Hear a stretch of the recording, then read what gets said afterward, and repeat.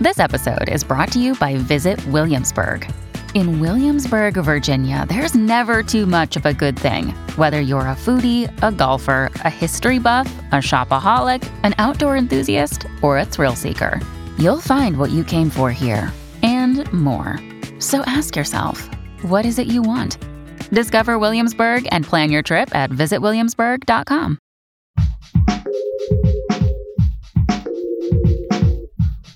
What if you could become a better person, not by working harder, but by taking one small step a day?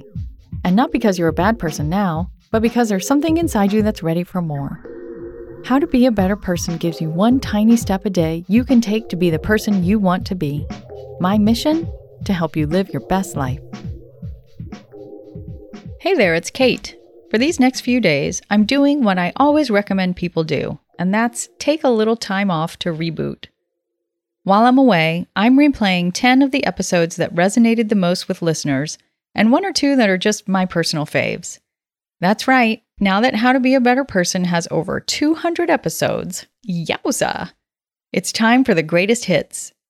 Until I'm back, I'll be sending out some helpful content in my newsletter, which you can sign up for at katehanley.com. And you'll also receive a free decision-making matrix that helps you choose from the heart. I hope you enjoy. Hello there, and welcome to How to Be a Better Person. I'm Kate Hanley, your host and author of the book by the same name. Today we're talking about honesty, inspired by a great book I read recently called Would I Lie to You? By Judy Kettler. Specifically, I'm talking about how to find the right balance between being truthful and being kind, because it's not always easy to find that balance, and sometimes it feels downright impossible. Honesty is a really complex subject. On the one hand, we prize it, as evidenced by sayings like, honesty is always the best policy. I mean, it is important to be truthful and therefore trustworthy, but honesty just for honesty's sake can sometimes be mean. Like if a friend gets a new haircut that she clearly loves and you don't, saying, I think your hair looks terrible, really isn't the kind thing to do. On the other hand, sometimes being honest is the only kind thing to do, like telling someone they have spinach in their teeth.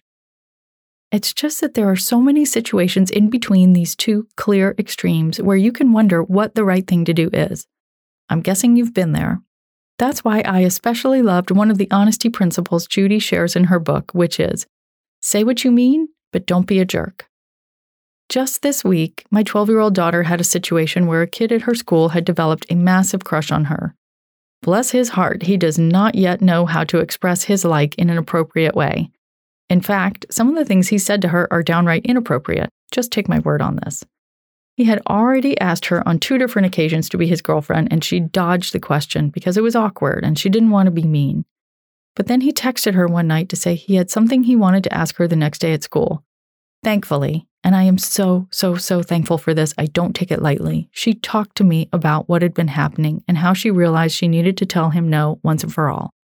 We were up late that night considering all the factors. He says inappropriate things. He makes her feel uncomfortable. He's not responding to her clues. He's also dealing with some tough stuff in his life. Then we talked through what she really wanted to say to him. She said a few different versions.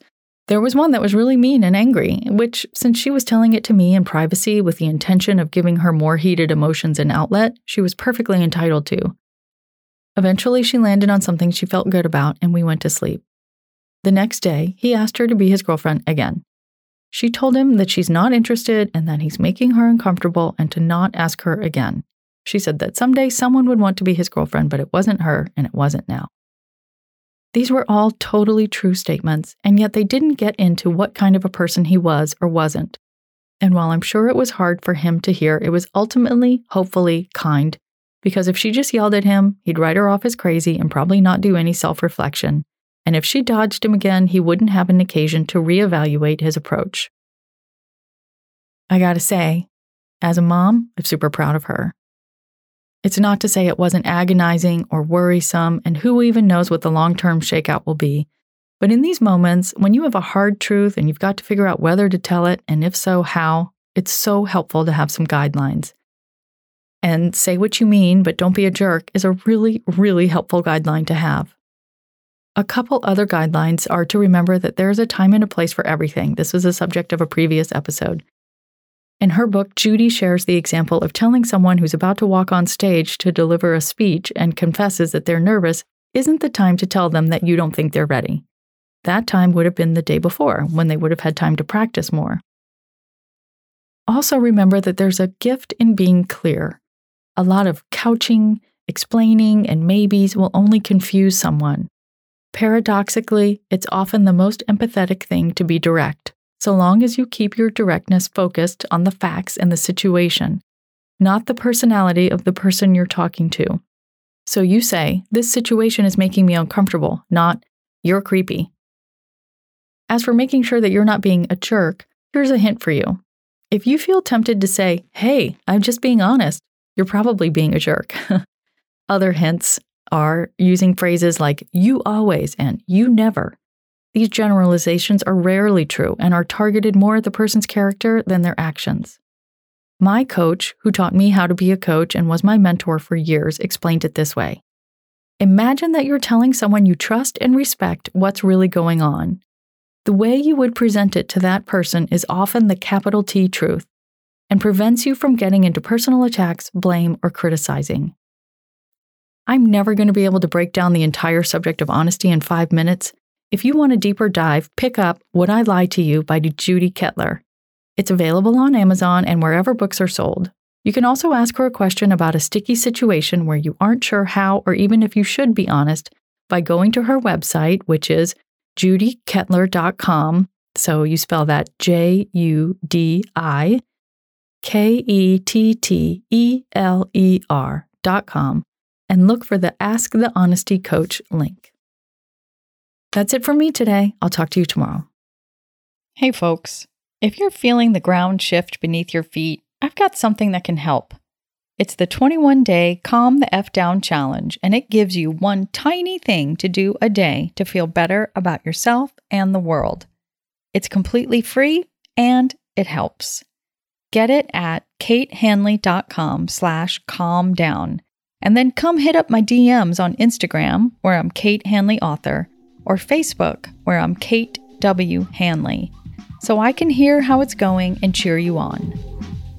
Thanks for listening to How to Be a Better Person. Our theme song is Left for Deadish by Junior85. The podcast is mixed by Sound Advice Strategies. If you liked what you heard in this episode, share it with someone you think would like it too. Your voice matters. Also, How to Be a Better Person has an official newsletter that sends the past 7 episodes, a sneak peek of the week ahead, and one well-chosen meme to your inbox every Saturday morning. Sign up at beabetterpersonpodcast.com and click on Get Podcast News. I also love to hear from listeners. I love it. Send me an email by clicking on the Contact Kate button at beabetterpersonpodcast.com, tweet me at KateHan, KateHan, or find me on Instagram at Kate Hanley Author. I look forward to connecting with you.